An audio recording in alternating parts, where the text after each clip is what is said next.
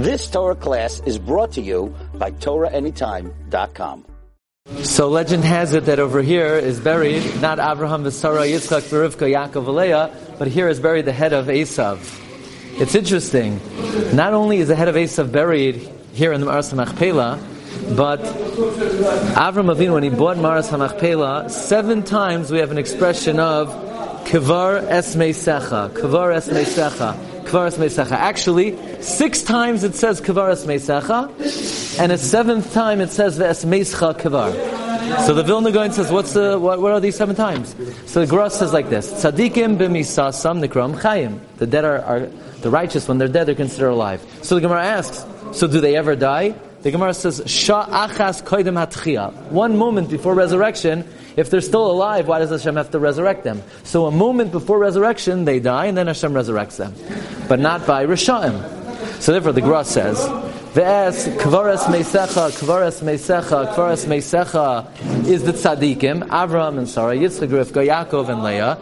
They're buried and then they die. But the 7th one is Esav, who is a Rasha. He's meischa, first he dies, kvar. So the question is, why did Avraham want to bury the head of Esav? That means Avraham was aware there will be a man by the name of Esav, and we're going to need to bury his head. Why is it so important to bury the head of Esav?